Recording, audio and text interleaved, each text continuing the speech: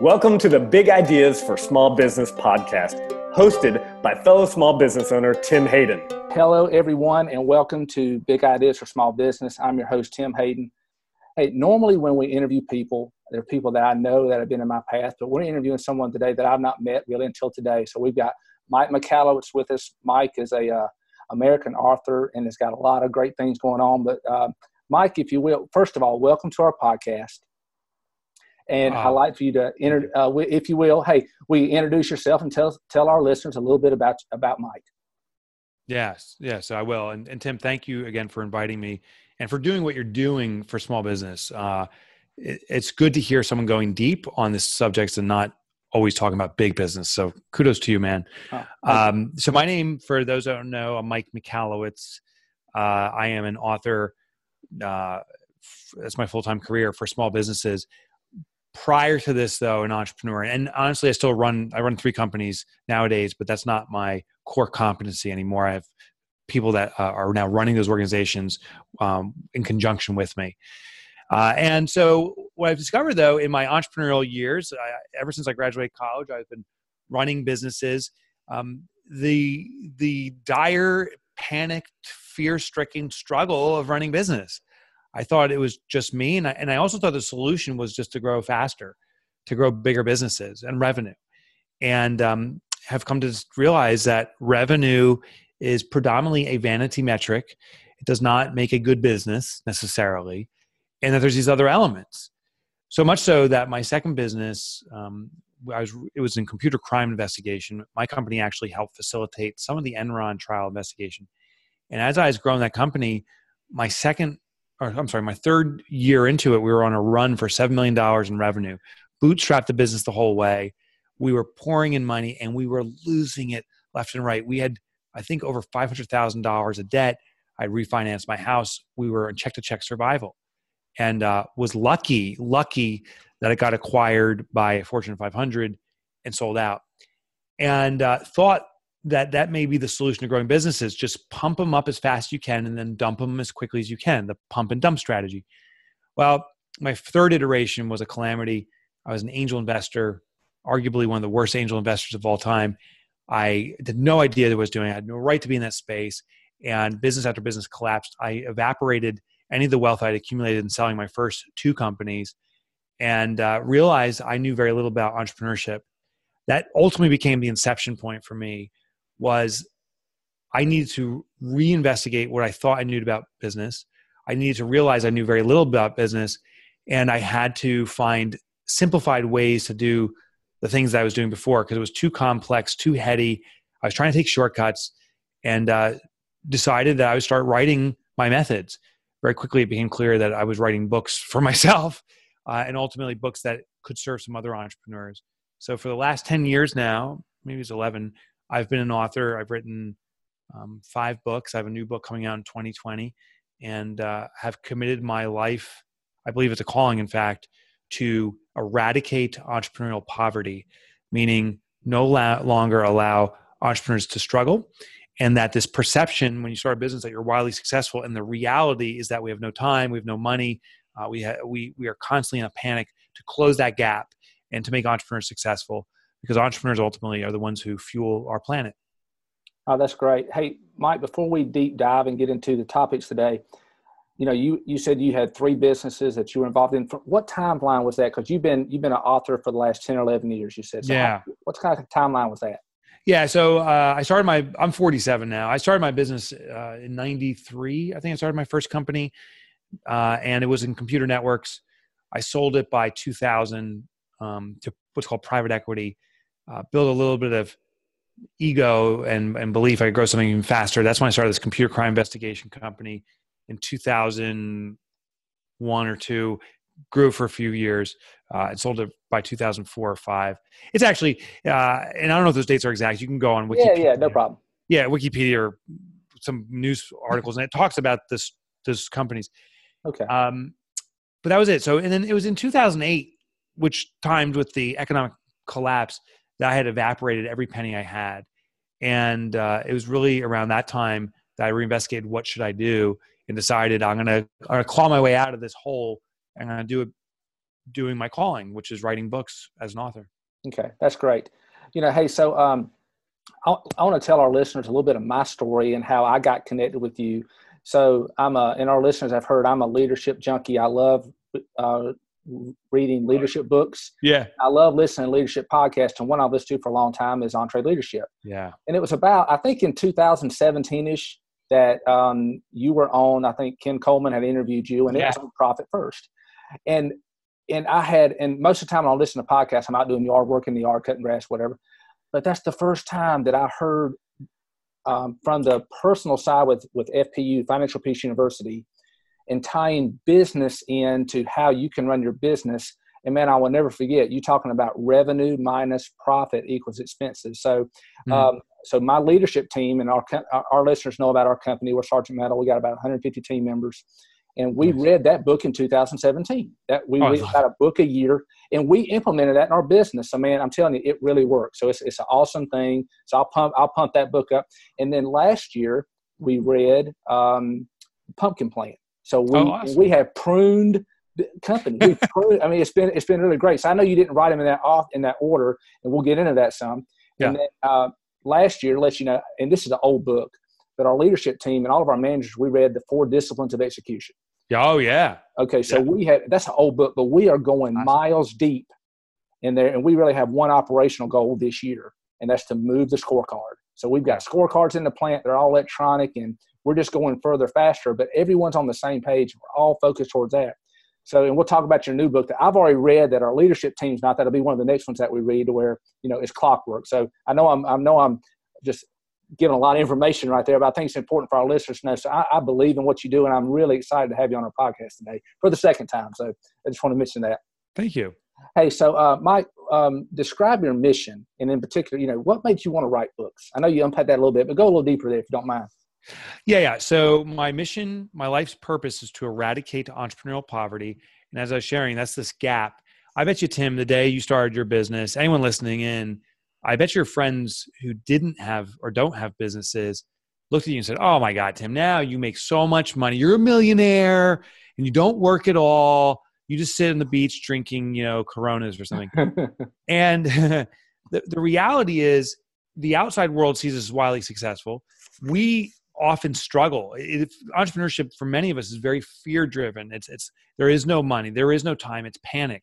We're sacrificing everything we have. We sacrifice our family. We don't go on vacation. We go on workations, if anything. We're grinding it out constantly.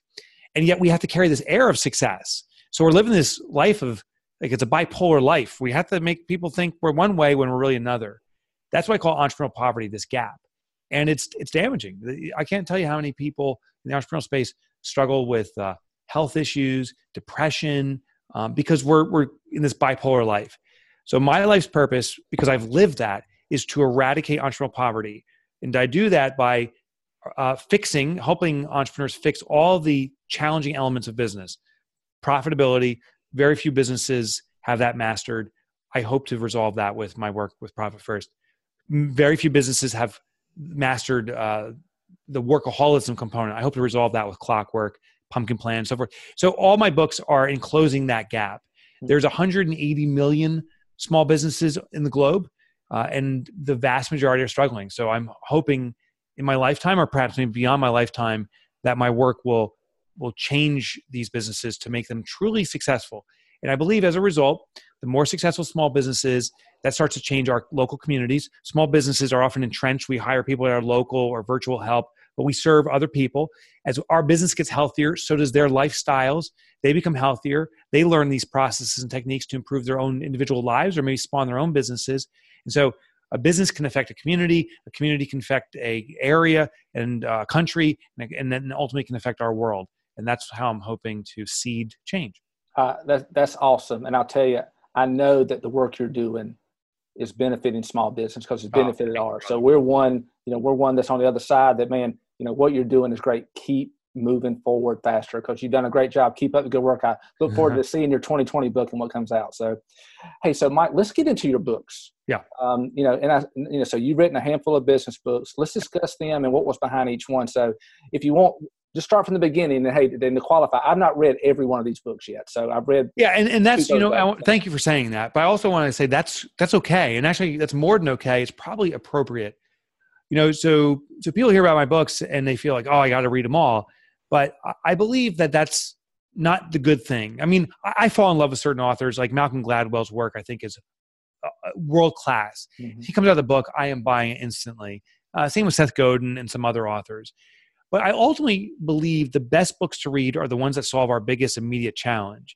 So I encourage people to understand what their challenge is. I struggle with profit. Then profit first may be the solution. I struggle with business efficiency. I hope Clockwork answers that. But someone may say, I struggle with hiring people. I haven't written a book yet on hiring, but there's great books out there. So, seek the solution for your biggest challenge. So I tell people. With that said, I'll go through my books really quickly. Yep. My first book was The Toilet Paper Entrepreneur. That was my angry freshman year, if you will, of authorship. And just came to this understanding that it's the lack of things that actually triggers our greatest successes. The lack of money brings about innovation. The lack of contacts and network bring about a different perspective. A lack of education and understanding of our markets often makes us the rule breaker. So in Toilet Paper Entrepreneur, I talk about the lack of things, how it's actually your greatest advantage and how to leverage that. My next book after that was The Pumpkin Plan. And what I found is to grow, we have to say no. If you want to grow your business, you have to actually decline things. You have to prune your garden, as the analogy I use. And I studied colossal pumpkin farmers, found some practices they use to grow colossal pumpkins and translated that to business.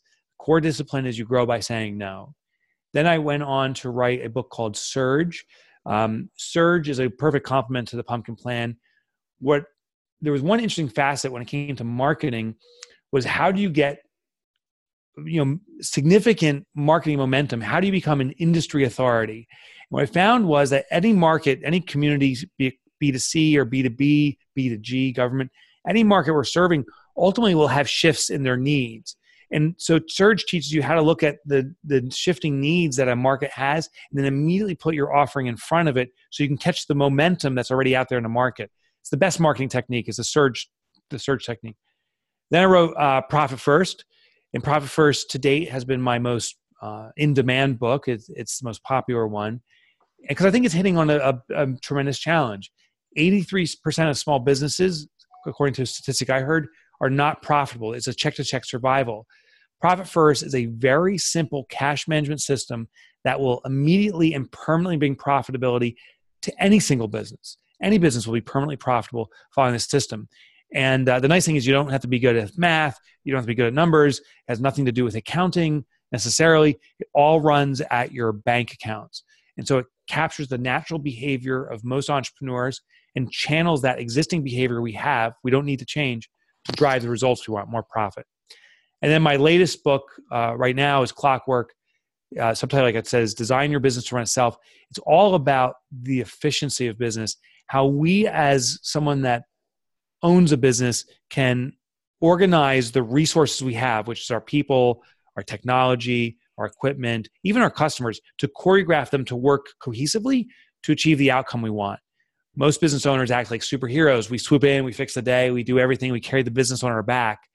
And in Clockwork, I explain how that's damaging, how we need to transition to not a superhero, but to a supervisionary. And then my newest book, I can't share any of the details yet, but I met with my publisher yesterday, and we are full go to early 2020 to release the book. And I'm in writing mode. I was writing this morning. I'm in full writing mode right now. Okay. Hey, tell me about and this is completely off script, if you will, but tell me about your writing. Tell me, do you put certain hours aside each day when you're writing a book to do that? How does that work for you, if you don't mind me asking? Yeah, no, of course I don't. One thing that already kind of is different than many authors, I think, is I work on multiple books. So I'm working on 3 books currently. One is my concentrated effort, and my other ones, I'm working on the theory component. So the first goal I have is to really get a thesis for my book. That's usually 5 years before the book comes out. So it takes me 5 to 6 years to write a book. I work on the thesis, and I start doing interviews and testing. So the first stage for the writing is actually playing with this thesis, interviewing businesses, testing it out. It's really more of a hypothesis than a thesis. See if I'm wrong until I've got it nailed down. Then I go through an interview process where I interview people again once I have nailed the thesis to get substantiating information and stories. And then the final stage is writing, and that's every morning waking up and writing. And that last phase of any book takes me about a year of just hitting the keyboards hard. And not long. I spend maybe an hour this morning I spent writing. Out of that, I got one story, but I'll do it, 300 times over the year. So I have 300, pages or so compiled. And then I'll call it down with an editor and a co-writer. And we'll get this nailed down, and then the book will come out. So it's a long process for me. It's definitely a labor of love. I don't consider myself an efficient or effective or even an extraordinary writer. But I do put an extraordinary effort in to make a book that I hope people see as great. Okay. I want to back up and talk about a couple of your books, but in particular, I want our listeners to lean in and listen to this because I think it's important. Mike, every book I read of yours, I download the Audible. Oh, awesome. And I have the book with me. So as I go through, I highlight as I go. I do the same thing. I love that. Really. And to me, you read all your books, or at least you've been the narrator of all your books. So to me, there's no one better to read the book than the author because you have the passion, you know how you wrote it and why you wrote it. And to me, that's a great way to learn, in my opinion. Tim, I love you saying that because that's an important affirmation. Yeah, I feel the same way. I love when an author reads their own books. So I do that. And right. So a couple of things. I will read my book with my own sometimes peculiar sense of humor and my own emphasis. But I also do one thing that not too many other authors do is I'll stop reading a book and explain why I've written something. In Pumpkin Plan, I didn't do it, but Pumpkin Plan, I'm actually going to be redoing sometime in the next year. I'm going to be re-recording it specifically so I can add in additional content of why certain things are there. But in Clockwork and Profit First, I spent a lot of time breaking from the script to explain additional elements of the books so that the audio readers can kind of see its different perspective. I loved it. I love reading books. No, that's great. So, and I'll tell you, putting my Audible on 1.5 a lot of times, depending on what book I'm reading, helps. I mean, I can keep up just fine at 1.5 speed. 2.0. Yeah, well, first, I'm a northerner, right? Right outside New York City, so 1.5 is kind of the threshold because I speak so quickly already. Some people, you can listen at a 2 or even a 2.5. I'm not that guy. Like I'm a 1.5er. I'm a 1.5er. Yeah. No, that's good. That's good. Hey, so I know you quickly unpacked your books, and we want to encourage our listeners if they haven't. Again, I would start with Profit First. If you're a business owner, and hey, you know what? We are a for-profit organization. If you run one, at the end of the day, you don't want to kill yourself. Doing all the things that you have to do. To your point, a lot of times you have to dive in. Like Superman, correct the problem and then move on. But I think that you have to make money. And I tell you, and I think that this just hitchhikes on to what you're saying. I think there's as much or more pressure on small business owners as there is on doctors that are saving people's lives because we have so much on us. And again, if we can take the stuff off of us, that's, that we can delegate. And, some of your books talk about that, especially Clockwork, in my opinion, from what I read.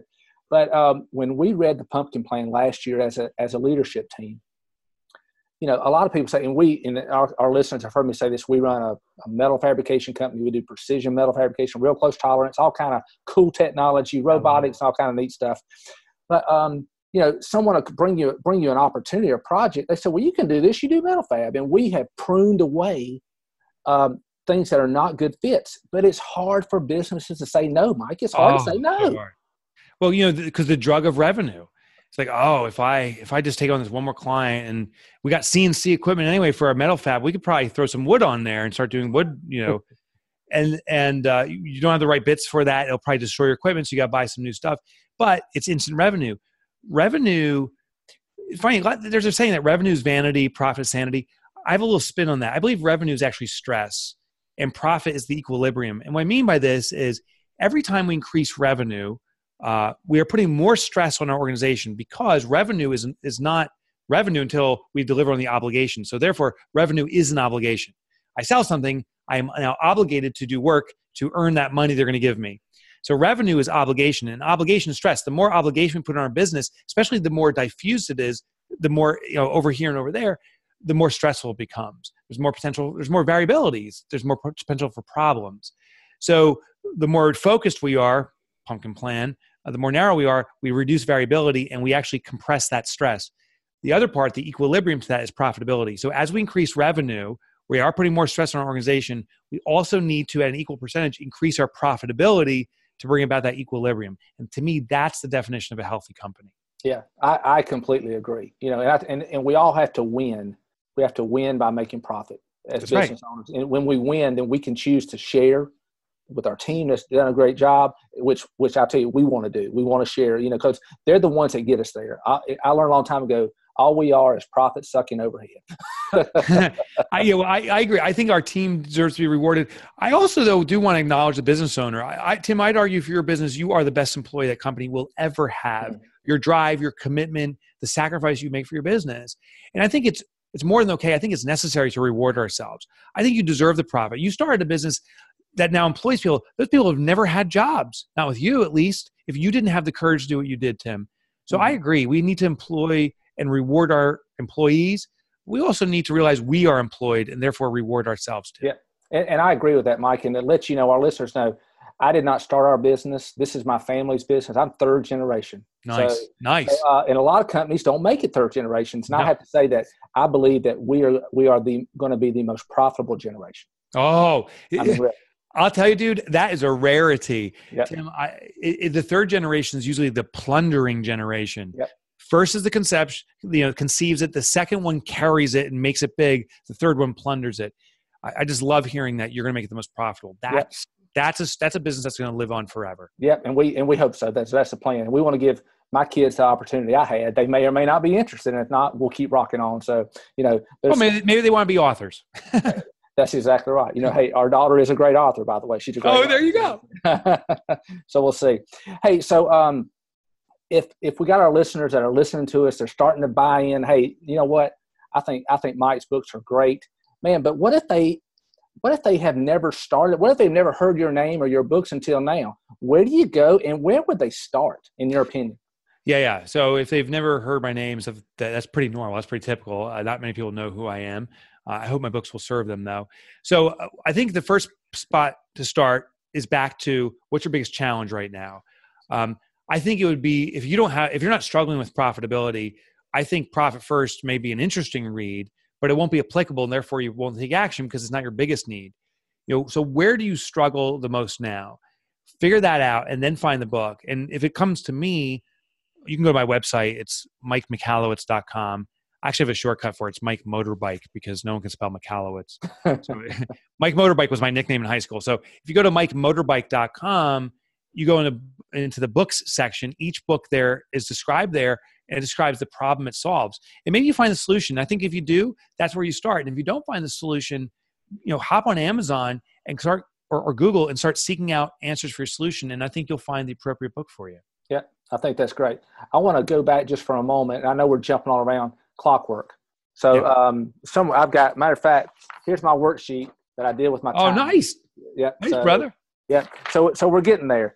But ultimately, the one big takeaway that I can't wait to share with our leadership team and all of our management is video training. Oh, yeah. Video training. I mean, huge. Man, I'm thinking about, because when you walk through that in the book, it just is so paramount that, you know what, and then delegate that training to the person that's going to be doing it, and then let them make it better. Anything you want to say about that? That's the key. Oh, so good, Yeah, so the concept here is traditional instructions used to be through what's called SOPs, or standard operating procedures, printed graphics, follow the manual. No longer effective. We don't have the patience to consume it. We don't have the patience to write it. It's a real calamity. Plus, technology in all industries, including metal fabrication, is changing so fast. Every year now, I don't know much about metal fabrication, but enough that every year brand new equipment's coming out, new technology that can enhance your business. Well, therefore, if you're an SOP for last year's equipment and you're engaging the new equipment, it's out the window again. So the better way now is through what I call captures. It's video-based or audio-based, where you film the process. And the nice thing is you can even do it with a smartphone. You film it and explain it while you're doing it.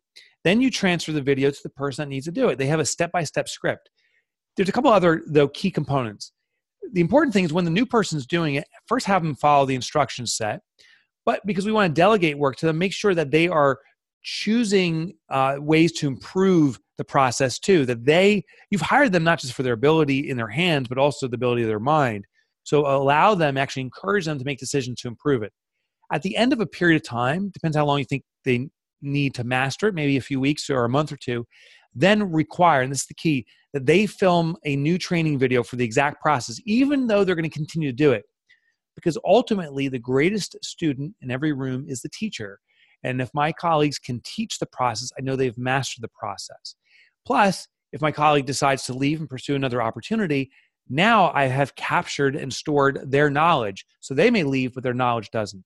That's how you use the system. I think that is awesome. So and what I've got to be careful of is that I've read that, and now we're so deep into 4DX. I don't want to vomit all this information on our team. Yeah, no, I know. And say, Tim, we're just scratched the surface on 4DX, and you're talking about the next book. Yeah.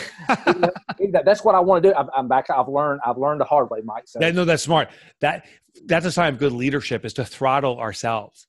I just was at an entrepreneurial event, and I came back and I got a book full of ideas. I can't wait to spew it. But I also know if I do, my team will sit here and say, oh, here goes Mike with all his ideas. And 2 weeks from now, we're going to go back to exactly the way the things were. I found to affect change, Tim, to your point, it's small molecular change. Pick one thing, keep beating that drum until it's in the organization, and then pick the next most important thing. Yep, absolutely. So good stuff. Hey, Mike, I know you mentioned Charlotte. What does your future look like? Well, I believe until my final breath, I truly believe I'm going to be an author. I believe I have about 20 to 25 more books I need to write. I have them categorized, but it's changing. And I don't know if I can keep a pace of one a year, but I'm going to try, maybe one every 2 years. And that'll take me to my final breath. But maybe tomorrow's my final breath. I don't know. I just know that I have to write books that can live beyond me and be of service beyond me. And so that's my mission. Oh, that's great. I also, though, I'm going to stay rooted in entrepreneurship because I just love entrepreneurship. So I think I shared it. I currently am involved in 3 businesses. Every time I write a book, I am going to be forming a business concept behind it and then working with a colleague to lead that company so I can stay rooted in entrepreneurship. Okay. Now that's great. Hey, what is one piece of advice that you would give our listeners today? Small steps. Dave Ramsey, he calls them baby steps. With Profit First, when we get businesses started, we have over 150,000 businesses now doing it. What we found is the successful implementations have always started off slow. Instead of doing an entire system, they took one piece. Tim, to your point, you're just doing the 4DX now. I would encourage anyone listening in, if you heard something here, like, oh, I can implement that. Maybe you heard multiple ideas. Just pick one. Just pick one that you think will have the greatest impact and perhaps is the easiest to implement. That combination will likely be the most successful. Stick with that until it's done. That's the baby step. And then take the next and the next. And that small steps will start becoming a jog and ultimately a full-time sprint. Yep. No, that's great. Mike, how can people connect with you? I know that you have what was called the Profit First podcast. You've changed the name to Entrepreneurship Elevated. Right. Yeah. How can people connect with you? Yeah. So I encourage everyone to check out my website. That's a great starting point. I think you'll find it to be a different and unique website. I used to write for the Wall Street Journal. My articles are there. I have a podcast, Entrepreneurship Elevated. I'm a blogger. And all my books, there's chapter downloads for all of them for free. It's at mikemotorbike.com. So just go to mikemotorbike.com.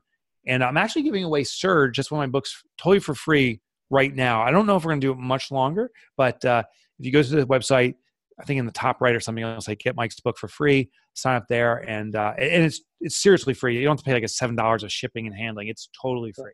Okay. That's great. Mike, this has been an honor for me to have you on our podcast today, man. I hope that our listeners got to lean in and learn a lot. And I know you're doing great work. Keep up the good job. Thank you. The honor's mine. Thanks for having me, Tim. Yep. All right, everyone, take care and God bless. If you'd like to continue the journey with us, please subscribe on iTunes and leave us a review and let us know how we're doing. If there's specific topics you'd like to hear, be sure to put that in the comments as well. We'll be launching a new podcast on the first Wednesday of every month. If you know others that would get benefit from listening to this podcast, please share it with them, and we'll be seeing you guys next month.